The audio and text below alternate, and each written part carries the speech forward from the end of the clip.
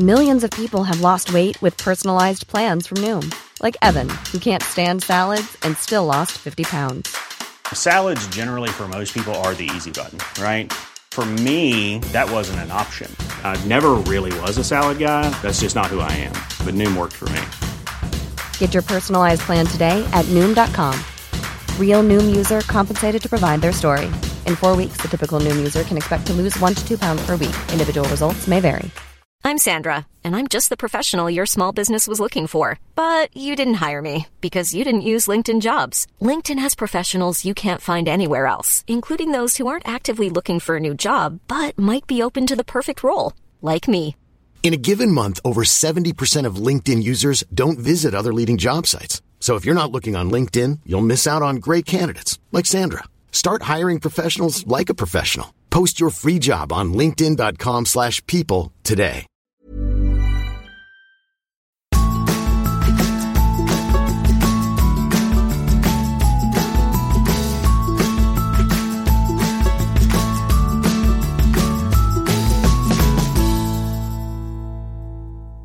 Hallo! Endelig Ingefær tilbake etter pausen. Jeg heter Sara Lossis, og i episode 88 av Ingefær podcast tema IBS og FODMAP, og om du ikke forstod noe av det, så kommer du til å kunne alt om det etter at Ingefær-episoden ferdig. Rundt 10-20% av Norges befolkning sliter med fordøyelsen, og om dette problemet går over lengre tid, så kan du ha noe som heter IBS, altså irritabelt tarmsyndrom. Tegn på det at du har mye luft i magen og vondt i magen, forstoppelse og diaré. Og det høres jo egentlig ikke så ille ut, men faktum at for mange går det utover livskvaliteten. Noen må for eksempel alltid vite hvor nærmeste toalett i tilfelle de får akutt diaré. Andre blir hjemme fra jobb de dagene de endelig klarer å gå på do, for da det flere dager med bæsj som skal ut. Ukens gjest Julianne Lyngstad. Hun har en master i ernæring, og hun har skrevet 3 bestselgende bøker om lavfodmap-dietten, som kan hjelpe på IBS. Hun har selv irritabel tarm og har spist seg mye bedre med nettopp denne dietten, og FODMAP innebærer å unngå matvarer som har tungt fordøyelige karbohydrater i seg, enkelt sagt. Men denne episoden ikke bare for deg som sliter med magen, for om du har en fin fordøyelse, kjenner du garantert noen som ikke har det. Det bare det at man snakker ikke så ofte med kollegaer for eksempel om diaré og luft i magen. Og dessuten snakker Julianne og jeg om hvordan livsstil påvirker magen. For om du som jeg, så merker du på magen når du stresset, bekymret eller på reise. Julianne finner du på godtformagen.com, og meg finner du på saralossus.no og som saralossus på Instagram og Facebook. Og nytt av sesongen at jeg har opprettet en Facebook-gruppe for dere ingefærlyttere.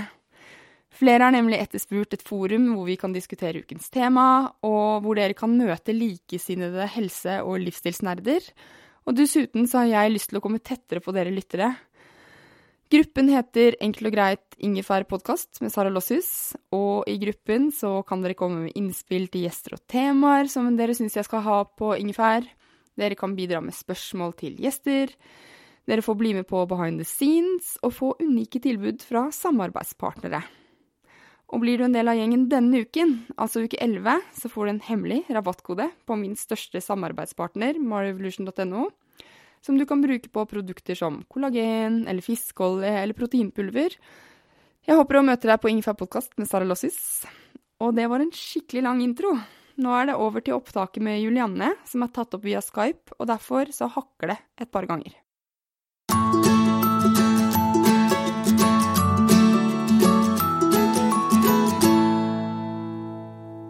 Hallo, Julianne. Hallo.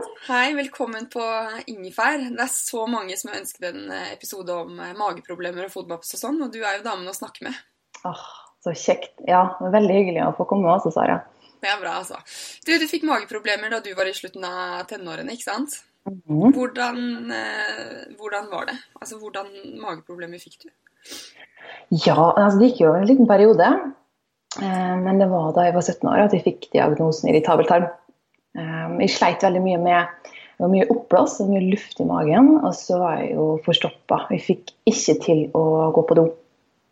Så dette her var jo litt sånn, det kom nok i forbindelse med mye press og stress og kav i ungdomstida, med både jobb og egentrening og håndball, og jeg skulle være mye sammen med altså, familie og venner, alt dette. Det var mye som skapte et sånt forventningspress da, og det var, altså, sånn som når jeg ser litt tilbake på det, så tror jeg at det var det som gjorde at jeg fikk, altså aldri ble bra i magen igjen, på en måte.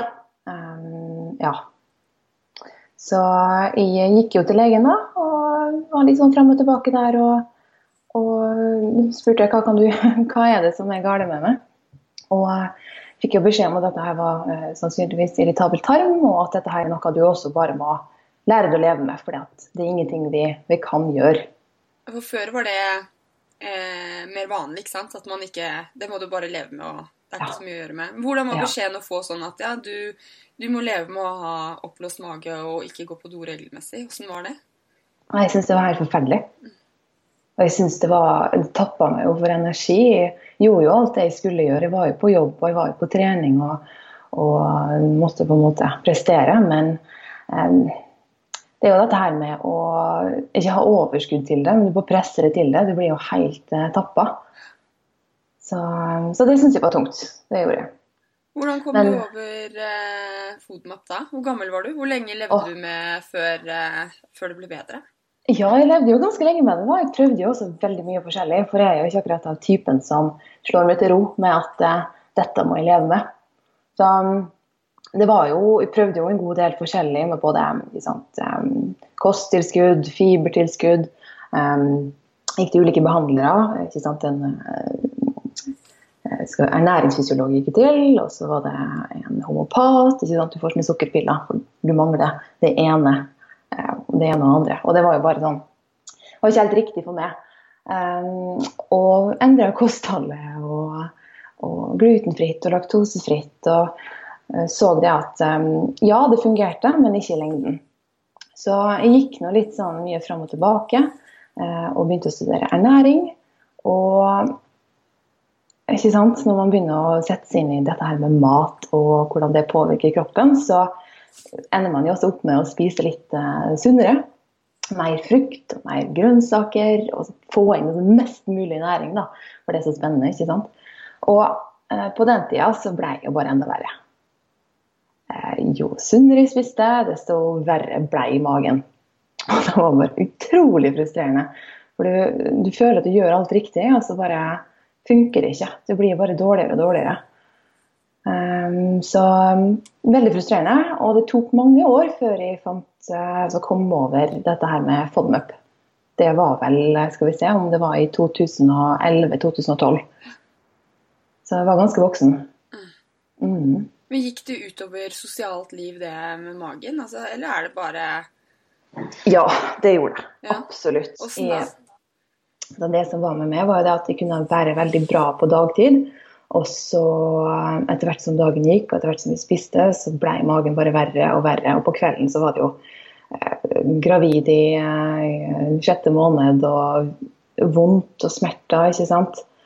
Og det gjør jo at man ikke orker å dra ut og ta den øla, eller å dra på kino, eller være sammen med venner, fordi at man har det ikke bra da.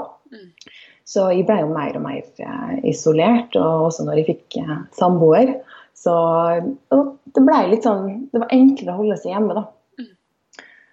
Så det gikk absolutt utover det sosiale, det gjorde det. Kan vi bare prate litt om bæsj nå, for jeg er nysgjerrig på det. Ja. Men når man har forstoppelse, hvor ofte er man på do da?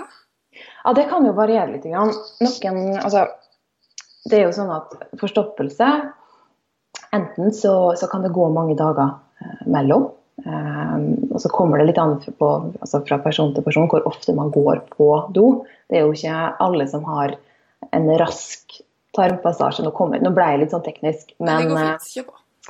Jeg synes det er veldig interessant med bæsj. Ja, for altså, enkelte kan jo ha normalt for dem å gå på do hver eneste dag, mens andre kan gå på do hver 3.-4. dag, og det er normalt. Men sånn så for min del, bare for å liksom snakke sånn i mitt perspektiv, som da har for vane å gå på do hver eneste dag, altså før forstoppelsen, så kunne det gå 4, 5, 6 dager mellom hver avføring, og det gjør jo at man får vondt i magen. Utrolig vondt, og blir helt så gjør det at man får innestengt luft og det ene og andre. Så det er jo en ting. Og så er det dette her med at man kan være forstoppet og likevel gå på do, men da er det jo gjerne små klumper som kommer. Og at man føler at man ikke får gått skikkelig, at man likevel får stoppet. Så det er sånn, selv om du har gått altså en liten ert på do, så betyr det ikke at du har hatt avføring. Du likevel får stoppet. Ja, for den erten er jo ikke hele middagen, lunsjen, frokost og mellommåltidet. Absolutt ikke. Og herlighet, hvis du da tenkte jeg veldig mye på, altså de dagene jeg var veldig forstoppet, hvor mange måltid de hadde i magen og i tarmen når det hadde gått 5 dager og ikke gått på do. Når du spiser 5 måltider i løpet av en dag, det er masse som hopes opp også. Og det gjør at du blir ikke, mister sultfølelse, du får ikke lyst på mat, og så prøver å gjøre alt for å få fart på systemet da. Utrolig frustrerende å ikke få til å gå på do. Jeg får alltid reisemage. Jon mener at jeg får reisemage bare jeg tar Nesoddbåten, men det er litt feil. Men jeg får alltid reisemage, altså, og samme hvor vi så går det liksom, hvis vi flyr til mamma i Tyskland eller drar på ferie, så det alltid de 2-3 første dagene, så det stopp da. Og jeg har lært meg liksom, eller sånn det, så jeg blir ikke noe stresset på det. Men Jon sier det til meg, han bare, faen, det ekkelt ass, tenk så mye mat du har i magen nå. Det som er litt sånn viktig å tenke på er jo at det kommer jo ut. Ja. Det gjør jo det. Så det er ganske tungt og frustrerende der og da, men når man greier å slappe av og vite at det kommer på et tidspunkt, så er jo det en overlevelsesstrategi, tenker jeg å si. Ja, det jo på bryllupsreisen i Barcelona, så var det litt sånn, det var ikke, jeg så ut som jeg var gravid på bryllupsreise da, de første dagene. Ja. Men det greit, da var jeg gift, så det var greit. Jeg tenkte vi skal snakke ganske mye om FODMAP i dag, men før vi gjør det, så må vi prate om IBS, for det var jo det du fikk diagnosen som. Og jeg forstår at omtrent eller opp til 1 million nordmenn kan ha det. Hvorfor i all verden tallet så høyt at liksom 1 av 5 nordmenn går rundt med ulike symptomer på IBS da? Ja, det et veldig godt spørsmål. Hvorfor det så mange som faktisk sliter? Kan jo være mange ting da, dette her med hvordan vi både medikamentbruk og antibiotika og kosthold og stress, ikke sant? Vi vet jo ikke årsaken til irritabel tarm, så det mange ulike faktorer der. Men det mange som sliter, det det. Og det et stort samfunnsproblem. Men vi snakker, det ikke sånn at alle går rundt og snakker om det her? Nei. Tabubelagt. Virkelig. Ja. Hvorfor det? Når det så vanlig? Ja, jeg skjønner jo ikke. Jeg synes det er jo innmari spennende å snakke om jeg har gått på do, og hvordan jeg promper, og neida. Så jeg litt sånn, jeg tok jo en litt sånn, tok en for laget, for jeg kjenner det at det å snakke om det, det så viktig. For mange tror de går rundt og alene om det, men det så mange som sliter, og det det greit å vite om. Ja, og så det jo dette her, hvis du snakker om det, så det jo så sjansen for at venninna di eller en mor eller en søster også har slike plager og ikke gjør noe med det. Den jo veldig stor. Det? Det viktig å være åpen også. Men hva symptomene på IBS? Ja, det som med irritabel tarm det at plagene må jo ha vart en stund. Det jo det viktigste, for det jo normalt å slite med magen en gang iblant. Men det når disse plagene har vart gjerne over et halvt år, og du har vedvarende smerter og ubehag flere ganger i uka, at du bør ta en tur til legen. Og da baserer jo legen diagnosen på symptomer. Og symptomer på irritabel tarm jo oppblåst mage, mye luft i magen, altså gassproduksjon, smerter og ubehag. Og så forstyrrelser i avføringsmønsteret, enten at du da, du får ikke til å gå på do, at du får stoppet og har i magen, eller at du har mye løsmage og diaré da. Og så vanskeligheter for å føle det at man går liksom ufullstendig på do, at man går litt, men så føler man at man mer å gi da. Det er også sånn typisk symptom. Slim i avføring. Altså at avføringen rett og slett ikke ser vanlig ut da. Enten har slim, har en litt annen farge, eller at det bare helt unormal konsistens. Ja, så det er jo på en måte klassiske symptom, og man trenger jo ikke alle symptomene, men for enkelte er jo mer plaget enn andre. Da er det sånn at du fikk jo luft eller vondt i magen utover kvelden. Er det i forbindelse med at man spiser at man får vondt, eller er det noen timer etterpå, eller er det varierende? Ja, det er jo litt varierende det også, men de fleste opplever det at magen blir verre etter hvert som dagen går, og at man har spist og ja, rett og slett. Man kan våkne opp med en ganske flat og fin mage, kanskje får man også gått på do, og så blir man også bare verre utover dagen. Så det varierer litt grann da. Men det er vel forskning på også at fordøyelsessystemet til de som har IBS litt forstyrret, med at kanskje musklene ikke funker, man har noen bakterier som bør være der, som ikke er der så mye. Kan du fortelle oss litt mer om det? Ja. Det som er med tarmen til mennesker som har irritabel tarm, er jo at den er overfølsom. Den er veldig sensitiv for den lufta som dannes, og gassen som dannes. Og hvis du har trykk i tarmen da, det her er jo noe som man har gjort en god del studier på, der man da, det er sånn ballongstudier da, rett og slett, at man da får en ballong opp i tarmen, og så blåses den gradvis opp, og så måler man smerteterskel, rett og slett. Dette har man gjort med friske mennesker og mennesker som har irritabel tarm, og så ser man hvor mye luft i ballongen som skal til da. Og da ser man det at det er veldig mye mindre luft som skal til hos en person som har irritabel tarm, sammenlignet med en frisk person. Altså det er lavere smerteterskel? Ja, rett og slett. Så det er jo en grunn til at man opplever plager av å ha luft i magen, for det er jo ikke alle som gjør det. Og så er det at man da kan ha et litt sånn forstyrret, musklene i tarmen jobber ikke som de skal.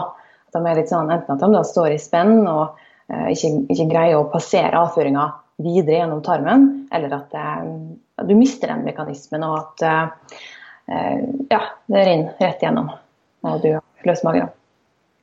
Så ja, så er det det med tarmflora. Man ser det at det kan være en ubalanse mellom de gode og de dårlige bakteriene hos mennesker som har irritabel tarm. Og dette ser man jo gjerne hos disse som får kroniske mageplager, irritabel tarm, etter at man har gått mye på antibiotika.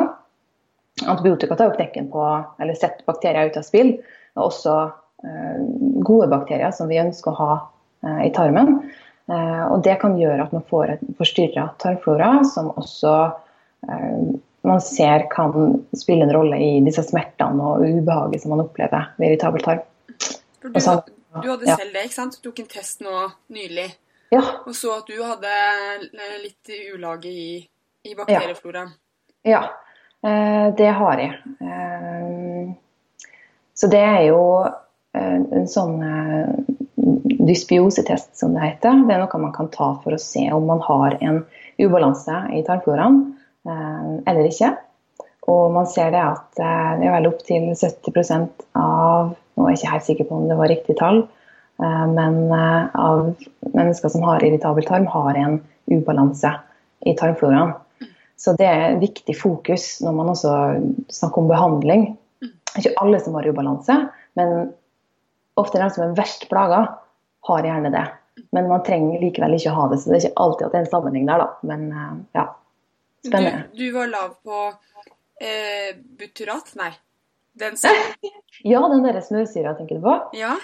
Jeg var lav på enkelte bakteriearter som produserer butyrat eller smørsyre.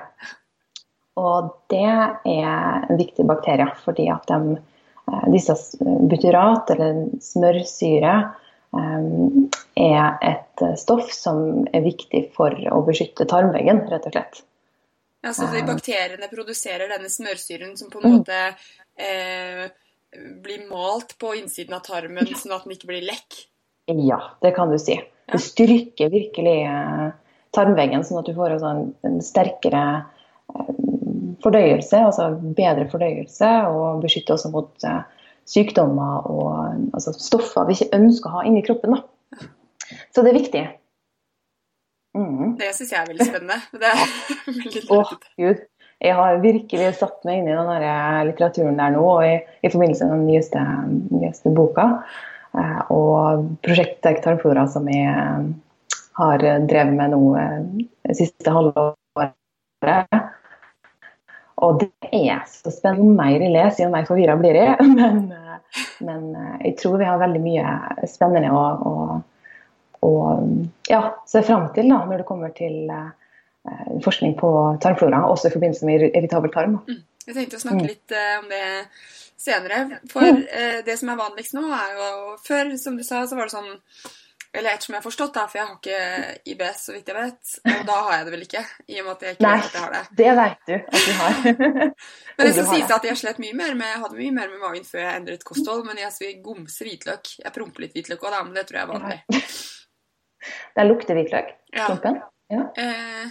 Nei, det lukter litt vondt liksom, men det sånn, jeg veldig glad i bakt hvitløk, sånn hel bakt hvitløk, og da har jeg veldig problemer med å styre meg, det litt som Smash for andre folk kanskje, og da, det synes Jon kan være problematisk. Ja, det skjønner jeg. Ja. Men så lenge det ikke problematisk for det, så jo det også det viktigste. Nei, jeg får ikke vondt. Nei, det så bra. Bare gassdannelse.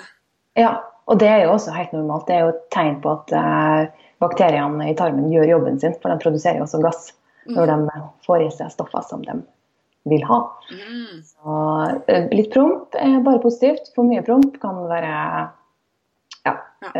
kan sette ned livskvaliteten ganske kraftig. Ja. Det godt Jon ikke her, for jeg vet ikke om han ville godtatt det, men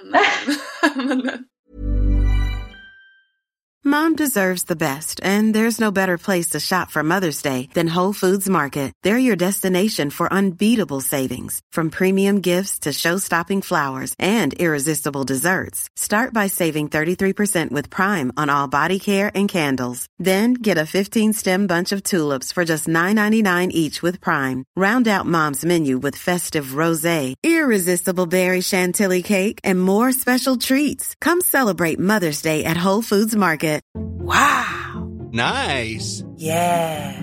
What you're hearing are the sounds of people everywhere putting on Bombas socks, underwear, and T-shirts made from absurdly soft materials that feel like plush clouds.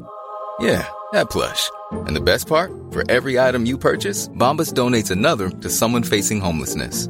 Bombas. Big comfort for everyone. Go to bombas.com/ACAST and use code ACAST for 20% off your first purchase. That's bombas.com/ACAST. Code ACAST. Men en av de tingene som hjelper mot IBS, 7 av 10, har det vel, FODMAPs.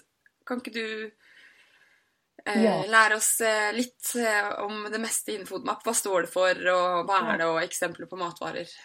Ja, ok. Skal vi se, hvor vi begynne? Altså, FODMAP-dietten jo først og fremst en forskningsbasert diett. Den utviklet ved Monash University i Australia. Og det gjort masse forskning på om det har effekt eller ikke. Så man ser, sånn som du sier, at det 7 av 10 som opplever symptomlindring om du har irritabel tarm. Så dette her jo, du fokuserer på å lindre symptomer, det ingen behandling, det tar ikke vekk den irritabel tarmen, men du greier å leve bedre med plagene dine, da. Du greier å kontrollere det bedre. Så det jo positivt. Og ja, FODMAP, det jo visse tungt fordøyelige karbohydrater i mat som kan trigge plager når du har en sensitiv mage og en sånn overfølsom tarm, ikke sant? Du har lav smerteterskel i tarmen som vi var inne på. Og det står for, du må holde det fast, ok? Fermenterbare, oligosakkarider, disakkarider, monosakkarider, som og polyoler. Og dette her altså disse tungt fordøyelige karbohydratene, navnet på dem. Kan du gi oss eksempel på ODM og P? Ja, skal vi se. Oligosakkarider. Det jo noe som vi finner i veldig vanlige matvarer som løk og hvitløk, hvete, rug og bygg. Vi har også oligosakkarider altså der har du 2 ulike grupper, da, både fruktaner og galaktaner. Galaktaner jo noe du finner i belgfrukter. Det også kjent for å skape en del gass i tarmen, og når man har irritabel tarm så tåler man gjerne litt mindre av det. enn det friske mennesker gjør. Så oligosakkarider jo noe av det et FODMAP-stoff som veldig mye av den maten som vi spiser da. Vi spiser mye brød, og vi har jo løk og hvitløk i alt, omtrent. Pasta og baksta hvete, kake og alt som hører med. Ja, og det som litt sånn interessant med akkurat den gruppa, jo det at vi greier ikke å fordøye det. Ingen mennesker greier å fordøye det. Vi har ikke enzymer i tarmen til å bryte det ned, sånn at det passerer videre ufordøyd gjennom tarmsystemet hos alle. Men friske mennesker tåler gjerne større mengder enn det mennesker som har irritabel tarm gjør da. Så ja, det var den gruppa. Og disakkarider? Nei, jo. Ja, disakkarider jo laktose. Ja. Og laktose jo samme som melkesukker, altså laktose, det finner du i melk, og meieriprodukt, vanlig melk og yoghurt og fløte og rømme og det som Og det ikke sånn at alle reagerer på laktose, men noen kan gjøre det, og da det et FODMAP-stoff som man reduserer på i en periode. Da. Kan vi gå litt videre inn på etterpå, kanskje. Og så har vi monosakkarider. Mono, ja. Det fruktose. I overskudd av glukose, da, hvis man skal gå litt dypt inn på det. Og fruktose jo noe man finner i frukt. Ikke all type frukt, men typisk at det litt som en kilde. Mango har mye fruktose. Og vi ser nå, vi greier å huske på alt her, men honning er også en kilde til fruktose, som i større mengder kan bidra til tiggerplager. Og så står det altså, bananer, appelsiner og epler og sånne ting da, hvordan det? Det har både fruktose og siste gruppa, polyoler. Ja, og derfor så blir det vanskelig? Ja, det blir litt vanskelig. For det jo nettopp dette her med ulike matvarer, at de ofte har flere ulike FODMAP-stoff i seg. Ja. Det ikke bare fruktose, ikke bare fruktaner eller galaktaner da, at de gjerne har en blanding. Sånn som eple og pære for eksempel, som har 2 ulike FODMAP-grupper i seg, og derfor kan det også bli litt sånn versting da. For eple og pære,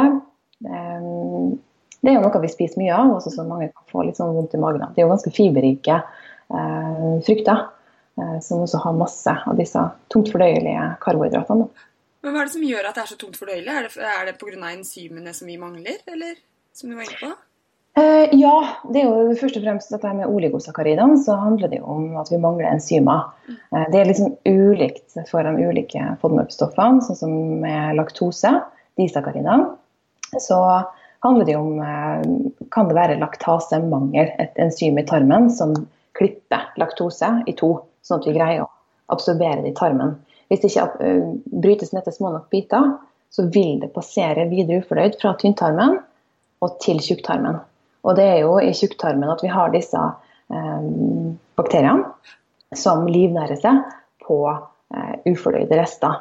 Og det som skjer da gjerne en sånn fermenteringsprosess som gjør at bakteriene danner gass. Og den gassen som dannes, den gjør at man får en utvidelse av tarmen, man får luft i magen, man får smerter og ubehag, og kan også gjøre at man da blir forstoppet eller forstyrrer muskulaturen i tarmen også da. Så det jo på en måte mekanismen som felles for alle FODMAPs, at det tungt fordøyelig, det brytes ikke ned, og absorberes i tynntarmen, men det passerer videre ufordøyd til tjukktarmen, til bakteriene, som fermenterer dem. Disse FODMAP-stoffene kan også trekke med seg væske i tarmen, som også øker trykket. Altså et væsketrykk og et gasstrykk i tarmen som gjør at man får vondt da, og kan få diaré og oppblåst mage. Og forstoppelse, ja. Så det på en måte det som felles for det da. Så den dieten da går ut på å tar man vekk alt helt, eller reduserer man litt gradvis, eller hvordan gjør man det når man har fått beskjed om at man har IBS og burde teste FODMAP? Hvordan fremgangsmåten? Ja. Det jo ganske mye da, i hvert fall hvis man vant til å spise kornbasert med melk, det ikke jeg i det hele tatt, så for meg så har det ikke vært så stor overgang. Nei. Men hvis man vant til liksom, brød og korn til 4 måltider daglig, så jo det... Da det jo en litt sånn stor overgang. Det det absolutt. Det som med La FODMAP, dietten jo en diett som da innebærer eliminasjon og reintroduksjon. Og da eliminasjonsfasen, det jo 2 faser, da reduserer man på mat som har mye FODMAP, og spiser mat som har lite. Dette her jo oversikter som du finner enten på nettsida mi, fosformagen.com, eller i bøkene mine, eller på Monash University. De har en sånn app som gjør at du kan få oversikt over hva som lav, moderat og høy FODMAP. Bare for å avklare det. Men da spiser man mat som har lite FODMAP, med målet om å bli bedre i magen, altså få kontroll på symptomene. Når man ferdig med den fasen, at magen i masse bedre balanse, så setter man i gang med neste fase, som introduksjonsfasen. Og da tester man en og en FODMAP-gruppe med 1 eller 2 matvarer, litt sånn avhengig av hva man ønsker. Og så får man svar på om man reagerer på fruktaner, om man reagerer på laktose eller de andre stoffene da. Så det om å gjøre å finne toleransegrensen. Ja, for det sånn at man kan spise liksom opp til for eksempel 20 gram, men hvis du spiser 25 gram så knirker magen. Ja, det kan være. Ja, dette med disse mengdebegrensene. Jeg ikke helt sånn fan av å snakke for mye om antall gram, fordi at det kan føre til litt sånn nocebo-effekt. At man føler at man har fått det for mye, å nei, nå har man gjort noe galt, og så reagerer man. Men ja, absolutt, det mengdebegrensninger på det, sånn cirka da. Men det sånn at man må leve uten noen varer for resten av livet?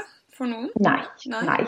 Etter at man har gjennomført den reintroduksjonsfasen, så det om å gjøre å gjeninnføre alt det man tålte. Og ofte så ser man det at man tåler små mengder av selv den verste råvarene som løk da. Man kan spise litt grann uten at det trigger plagene. For det om å gjøre å finne den balansen. Hva kan jeg inkludere, og hva bør jeg unngå for å få vondt i magen? Og det som så fint med det, at du får igjen kontrollen da. Hvis du tenker på, sånn som for min del da, så vet jeg at løk og hvitløk det versting. Da vet jeg at jeg kommer til å oppleve plager. Men jeg har et valg. Jeg kan spise løk, jeg kan spise hvitløk, men jeg tar konsekvensene. Og det så godt å vite hva det faktisk da. Og det tror jeg også veldig mange kjenner på, å bare ha denne kontrollen, og bare vite at holder meg til den maten, så går det bra, men skeier jeg ut, så kan det gå dårlig. Og da bør jeg på en måte tenke meg litt om da, om det noe viktig du skal dagen etterpå, eller dagene i forkant, at man bør være litt forsiktig. Så det og så blir det vel også sånn at hvis du har tatt valget og tar konsekvensen, så blir det liksom ikke så kjipt, kanskje, å ha vondt i magen de påfølgende dagene, for du vet hvorfor. Sånn at det liksom, du sier som at du har kontrollen, da. Ja, det nettopp det. Og det så viktig og så godt for oss å slite med den der krangelmagen. Bare det å bare vite, for det jo det som har skjedd i alle disse årene, at man har bare gått rundt og prøvd og feilet, og så ser man at man reagerer en dag, og så går det fint å spise en matvare en annen dag. For det også litt sånn viktig å få frem her, at det den totalmengden som også litt sånn viktig å tenke på når det kommer til FODMAP, at du har en toleransegrense, og den litt sånn, hvis du ser for deg at du har en bøtte da, som tom. Du starter på dagen, og så spiser du, la oss si at du ikke har gjennomført noe eliminasjonsdiett eller hva som helst, da. Du bare kjenner at du sliter med magen, og du vet ikke helt hva. Og så har du en bøtte, og så starter du dagen, da spiser du, ikke sant, 2 brødskiver, ingen rugbrød, ganske kraftig FODMAP-brød, men det det ene måltid du har spist, og det kjennes ut som at det går bra. Så kommer det til lunsj, og så tar du deg en salatbar, der har du også litt løk i, og så har du kanskje litt mango og avokado, som også har høy FODMAP, og da har du den salaten, og etter lunsj så kjenner du det at, oi, nå har jeg vondt i magen. Og det kan jo også være, altså da tenker man jo gjerne at det var et eller annet i den salaten som ikke tålte, men så kan det også ha vært at det var Ingers rugbrød som bidro til at du faktisk reagerte, at totalmengden ble for stor da. Så det kan hende det at hadde du spist rugbrødet til et måltid, så spist magevennlig resten av dagen, så hadde det gått helt fint, og så motsatt. Så bare det å tenke på tenke på det er litt sånn nyttig. Men FODMAP innebærer det å ta vekk mye, men din nye bok, den fokuserer også på styrketarmen. Og jeg synes det er ganske spennende, men det er litt sånn fordi fermentering og kraft og sånn er jo veldig i vinden nå. Absolutt. Men hvordan styrker man tarmen sin når man samtidig kanskje tar vekk litt? Ja, dette er jo et litt sånn det som er med lavfodmap-dietten er det at du reduserer på en del matvarer som er god mat for de gode bakteriene i tarmen. Fruktaner og laktaner spesielt. Det er tungt fordøyelige karbohydrater fordi at de skal ned til tarmbakteriene dine og gi dem næring. Sånn at de kan produsere stoffer som beskytter tarmen din. Og hvis du kutter ut det over tid, så ser man det at man reduserer på en del av disse bakteriene som produserer butyrat av dette stoffet. Og det vet man ikke langtidskonsekvensene av, da. Jeg skjønner. Så det er det store paradokset med det hele. Skal man spise FODMAPs for å styrke tarmfloraen, men ha vondt i magen? Eller skal man kutte det ut og for å ha en bedre mage, men likevel nedprioritere tarmhelse og tarmflora? Det var det som var det store spørsmålet når jeg satt der og tenkte, hvordan skal vi kunne løse dette her? Sånn som for min del også, som da reagerer ganske kraftig på disse oligosakkaridene, så kjente jeg at dette ble vanskelig. Så da satte jeg meg inn i forskningen og leste masse studier og tenkte dette her må vi finne ut av, fordi at det kan ikke være enten eller. Det må være en mulighet for oss som har irritabel tarm å kunne styrke tarmfloraen vår uten å på en måte gå på tarmens medisin med Berit Nordstrand på en måte. så derfor det viktigste er jo at man da kan reintrodusere litt grann av spesielt disse oligosakkaridene, fordi at det er så god mat for disse tarmbakteriene. Men det er også andre stoffer i mat som også er lav FODMAP, som kan bidra til å fremme veksten av disse gode tarmbakteriene. Så det er det tarmstyrkende lav FODMAP handler om, da. Hva slags, kan du gi oss noen eksempler på hvordan man styrker tarmen sin? Ja, det jeg fant ut var jo dette her med fiber. Det er jo tungt fordøyelig, sant? Det brytes ikke ned i tynntarmen og passerer videre ufordøyd til tjukktarmen og god mat for tarmbakteriene. Og vi har jo mye magevennlig fiber. Vi har chiafrø, vi har linfrø, vi har havregryn. Det er jo en kjempegod kilde til fiber som er god næring til disse bakteriene i tarmen. Og så har vi samalt speltmel. Spelt er en kornsort som har lavere FODMAP-innhold enn hveterug og bygg.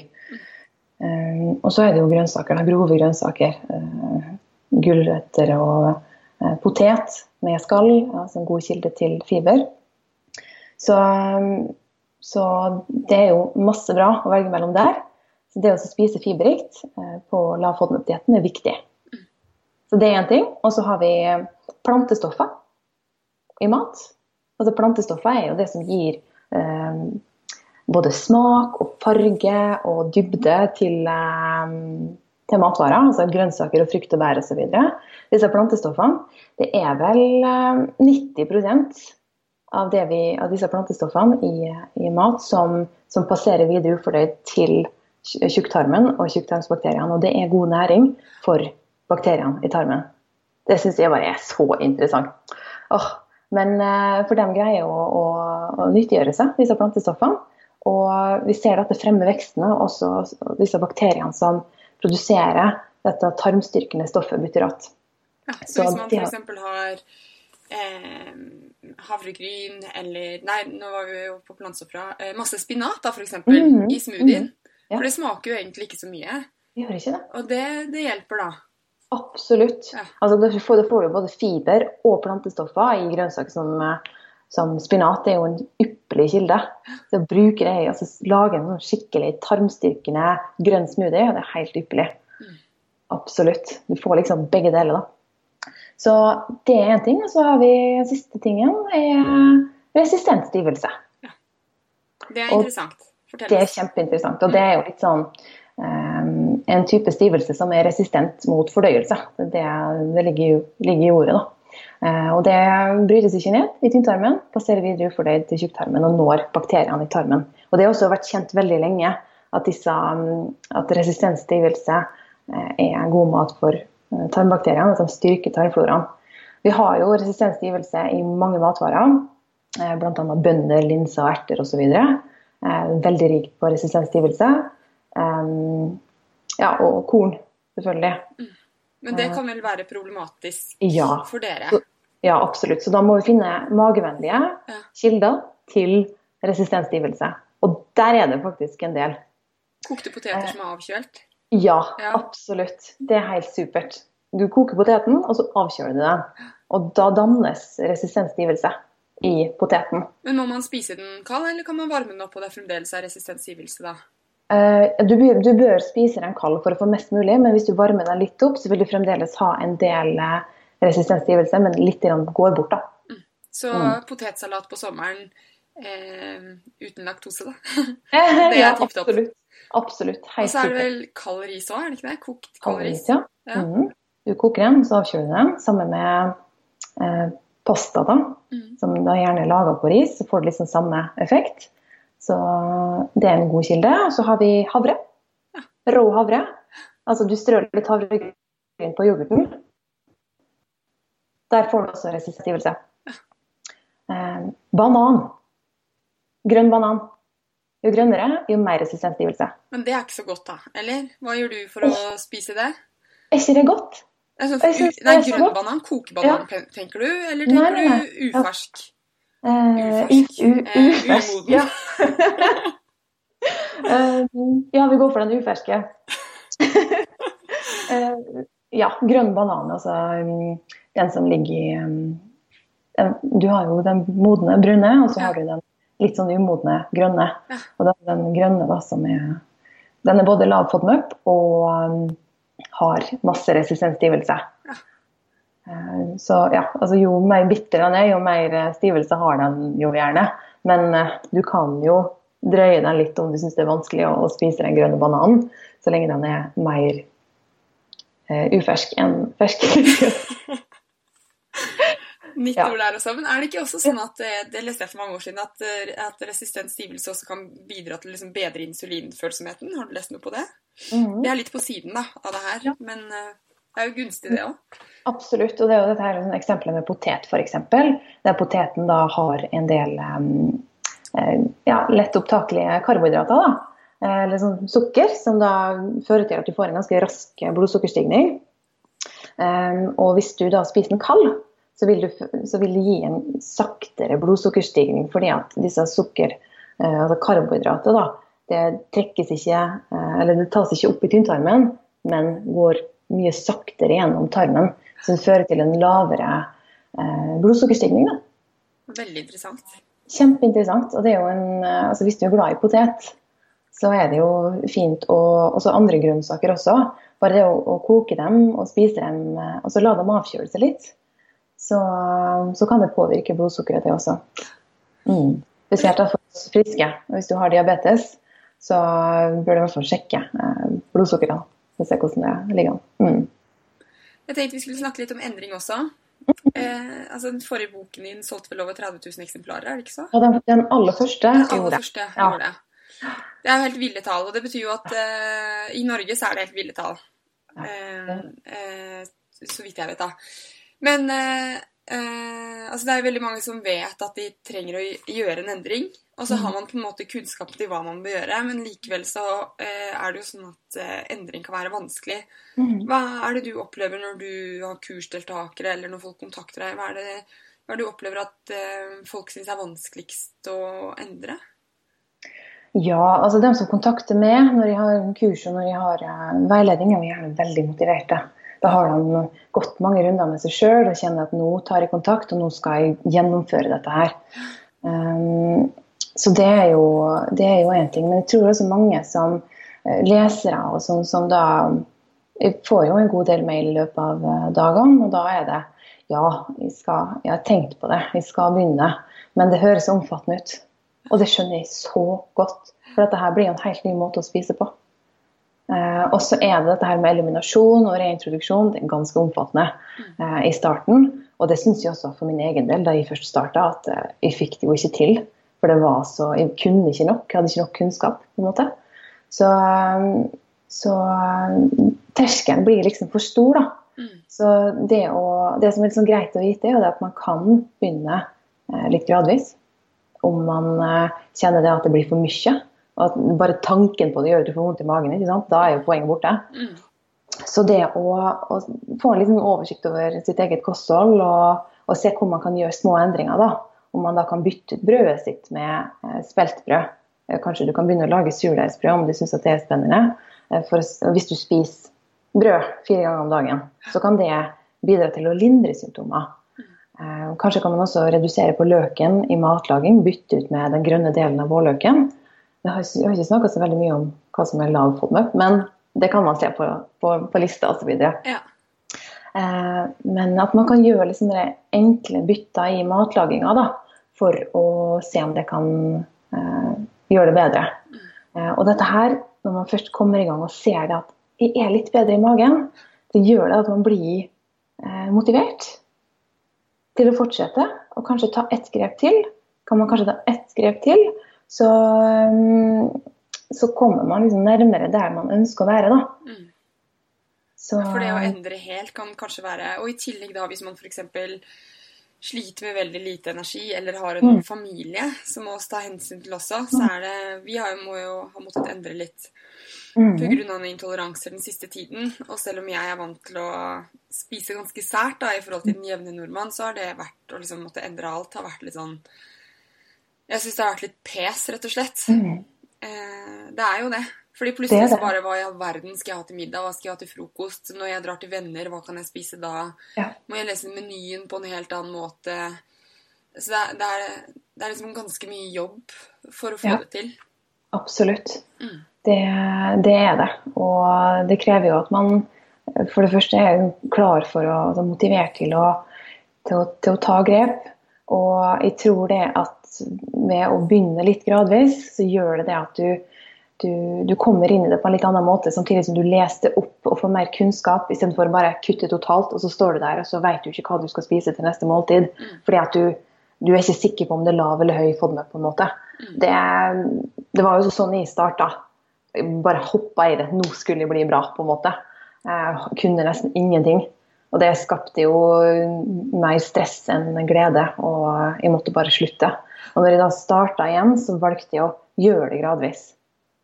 Begynne med brødet, endre frukta jeg spiste. Og jeg kjente det at dette funker, jeg ikke stresset. Små grep kan gjøre en ganske stor forskjell. Så hvis man usikker på hvor man skal sette i gang, så tenker jeg at der en fin måte å gjøre det på. Nå har du nevnt stress litt, så det sånn at IBS og at det kan bli bedre med generelle livsstilsendringer, sånn som søvn, du nevner rutiner, og så det bevegelse og stressmestring. Hvorfor det sånn? Ja, det jo, altså mat jo bare en liten ting.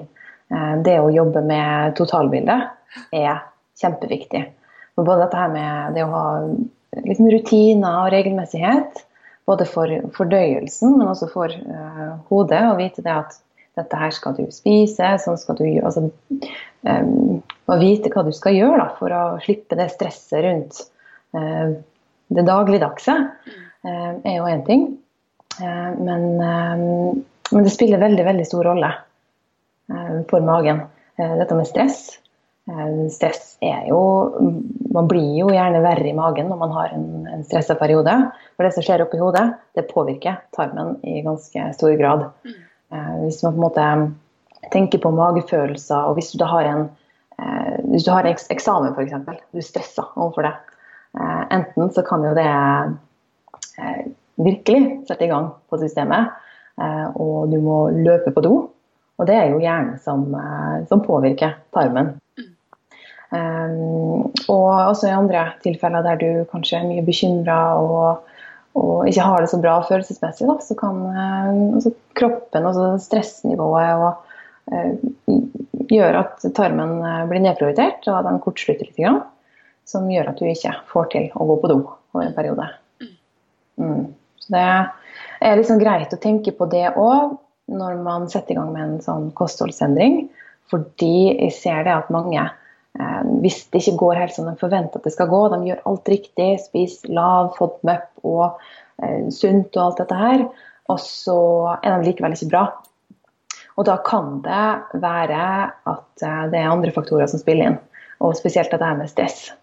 Og i stedet for å da gå inn i kosthold og kutte bort det ene grammet med laktose, eller det ene lille detaljen, da, at man da tar et steg tilbake og får en oversikt på livet, rett og slett. For det er viktigst. Ja, for du sa jo at du begynte å slite med fordøyelsen i en periode du hadde mye på agendaen da. Og så har du også skrevet at det er litt sånn, at det kan være et litt sånn flink pike-syndrom. Og da ser jeg for meg at veldig, veldig mange såkalt kanskje flinke jenter som liksom får til alt, kanskje lider litt i det skjulte. Ja.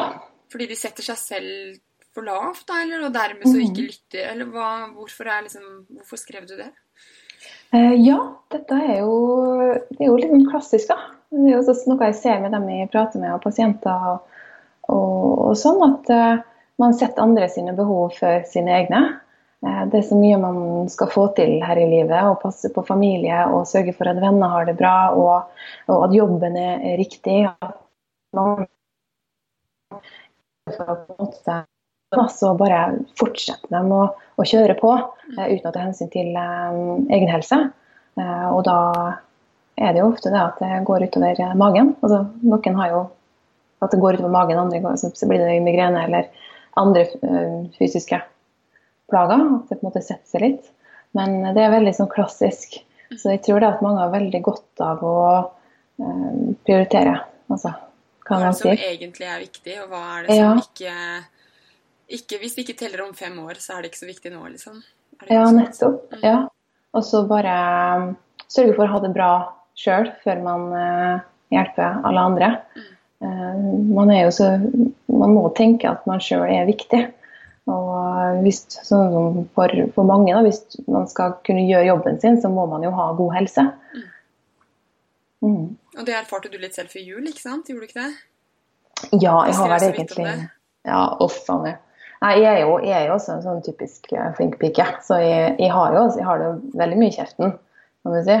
Og jeg råder jo veldig mange å ta vare på seg selv for å ta vare på alle andre. Men det er ikke enkelt å gjøre det. Og av og til så setter man seg selv i andre rekke, og det har jeg også innsett nå etter ganske mange år, der jeg også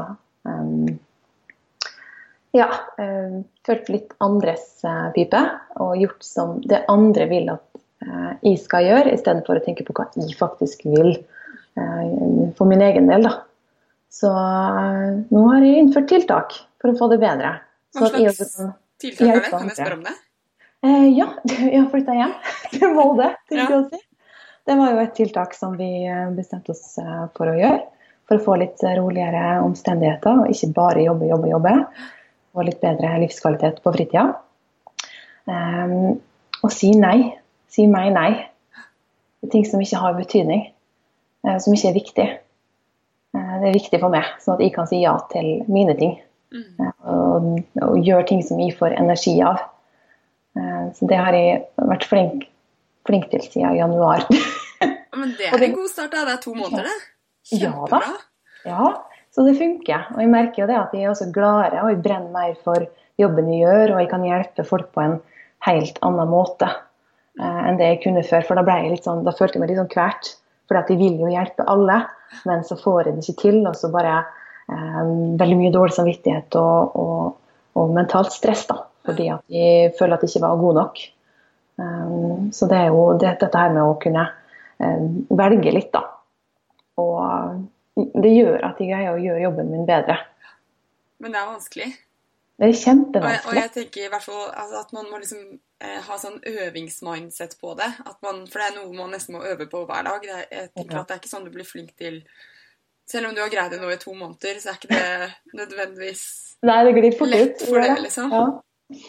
Nei, det er nettopp det. Så bare det å passe på at man minner seg på det. At det ikke var sånn, ok, når du har sagt nei en periode, så har du plutselig masse tid, og så bare, ja, men det kan du gjøre, stille opp på det. Og så, ja, så er man der igjen, da. Ja. Så det er litt viktig, og det tenker jeg også kan, altså at alle som sliter med magen, og som har dette der flinkpike-syndromet, altså generelt egentlig, kan dra nytte av det. Ja, absolutt. Og derfor er jeg også skrive om det, for å ha litt åpenhet rundt det også, tenker jeg. Jeg tror jeg kjente meg i hvert fall veldig igjen i det, og så tenker jeg sånn at hvis vi er 2, så er vi mange andre også. Ja, absolutt. Det er det. Klart, ja. Men hva spiser du til frokost i dag da? Vi snakker, og klokken er litt over 11 nå. Ja, det er jo, ja. Du har spist nå, ikke sant? Ja. I dag så sto jeg opp 6:30. Ja, det er bra for å være selvstendig næringsdrivende, hæ? Jeg er imponert over meg selv. Ja. Nei, så jeg spiste yoghurt naturell, laktosefri denne gangen, og cottage cheese, for å få litt proteins. For det er for laktose naturlig, ikke sant? Ja, det er det, vet du. Og så blander jeg litt chiafrø og vaniljepulver, fordi at det gir liksom den yoghurt naturell litt mer smak, da. Og så havregryn og nøtter, og litt lønnsirup. Må ha litt sødme, litt søt frokost. Der fikk du proteiner, sødme, fiber og resistent stivelse i en pakke. Absolutt, ja. Det er en veldig god start på dagen for meg. Det har jeg brukt i mange, mange år. Ja, magevennlig frokost. Ja da, det er det, vet du. Ja. Og så kaffe, og så vatten. Ja. Og avis, det er viktig. Ja. Hørtes som en god start. Ja da. Er det en lærdom i livet som du har lært, som du kanskje skulle ønske du hadde lært før? Da føler jeg at vi nettopp snakket om det, egentlig. Ja, det er nok det, altså. Ja. Stole mer på meg, altså stole på det selv. Stole på magefølelsen. Hvis det er noe som kjennes feil, så er det jo ofte det. Og det er noe som jeg ønsker at jeg kunne ha lært når jeg var litt yngre. Det er ikke alle andre som har rett. Sånn er det ikke, selv om man tenker det. Selv om andre er mer erfarne og det ene og andre, så er det ikke alltid at det er rett for det. Det er rart det der hvordan man ofte tillegger andres meninger større vekt og verdi enn sine egne. Det er helt utrolig, altså. Så det tror jeg er en av de store lærdommene jeg har hatt nå, i hvert fall siste tida. Den får andre ta med seg. Vi finner deg på forgodtformagen.com. Ja. Også 3 bøker. Ja, 3 bøker. Også Instagram og Facebook. Godt for magen der også. Så Julianne _godt for magen på Instagram. Ja. Og jeg skal lage banangranolaen din i dag fra tarmstyrkende lavfodmap. Den nye boken, den er så fin. Takk. Ja, det var veldig lekre bilder. Det var sånn, skulle ha så friskt uttrykk. Jeg elsker at du har gul genser på coveret. Så det har jeg faktisk på meg i dag når vi snakker om det. Ja, det har du. Fantastisk. Men jeg synes din er litt mer sånn frekk farve. Min er mer 70-tallssvung over. Veldig fin. Men Julianne, takk for at du var med på Ingefær og gjorde oss mye klokere. Egentlig skulle jeg gjerne hatt enda mer bæsjprat, men jeg tror jeg skal ha en egen episode om bare bæsj. Ja, du må får du glede deg til. Ja, jeg snakker gjerne om bæsj og konsistens og farge. Det er koselig. Ja, det er på sett og vis koselig. Ja. Takk, Julianne. Takk, Sara. Ha det. Ha det.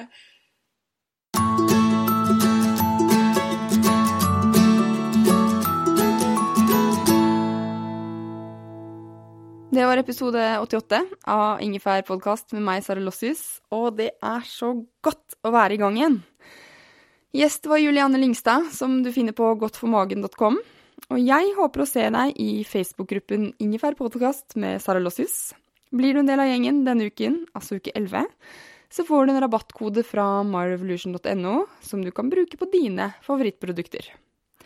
Vi prates i gruppen, og så høres vi neste uke. Ha det! Planning for your next trip? Elevate your travel style with Quince. Quince has all the jet-setting essentials you'll want for your next getaway, like European linen, premium luggage options, buttery soft Italian leather bags, and so much more. And is all priced at 50 to 80% less than similar brands. Plus, Quince only works with factories that use safe and ethical manufacturing practices. Pack your bags with high-quality essentials you'll be wearing for vacations to come with Quince. Go to quince.com/pack for free shipping and 365-day returns.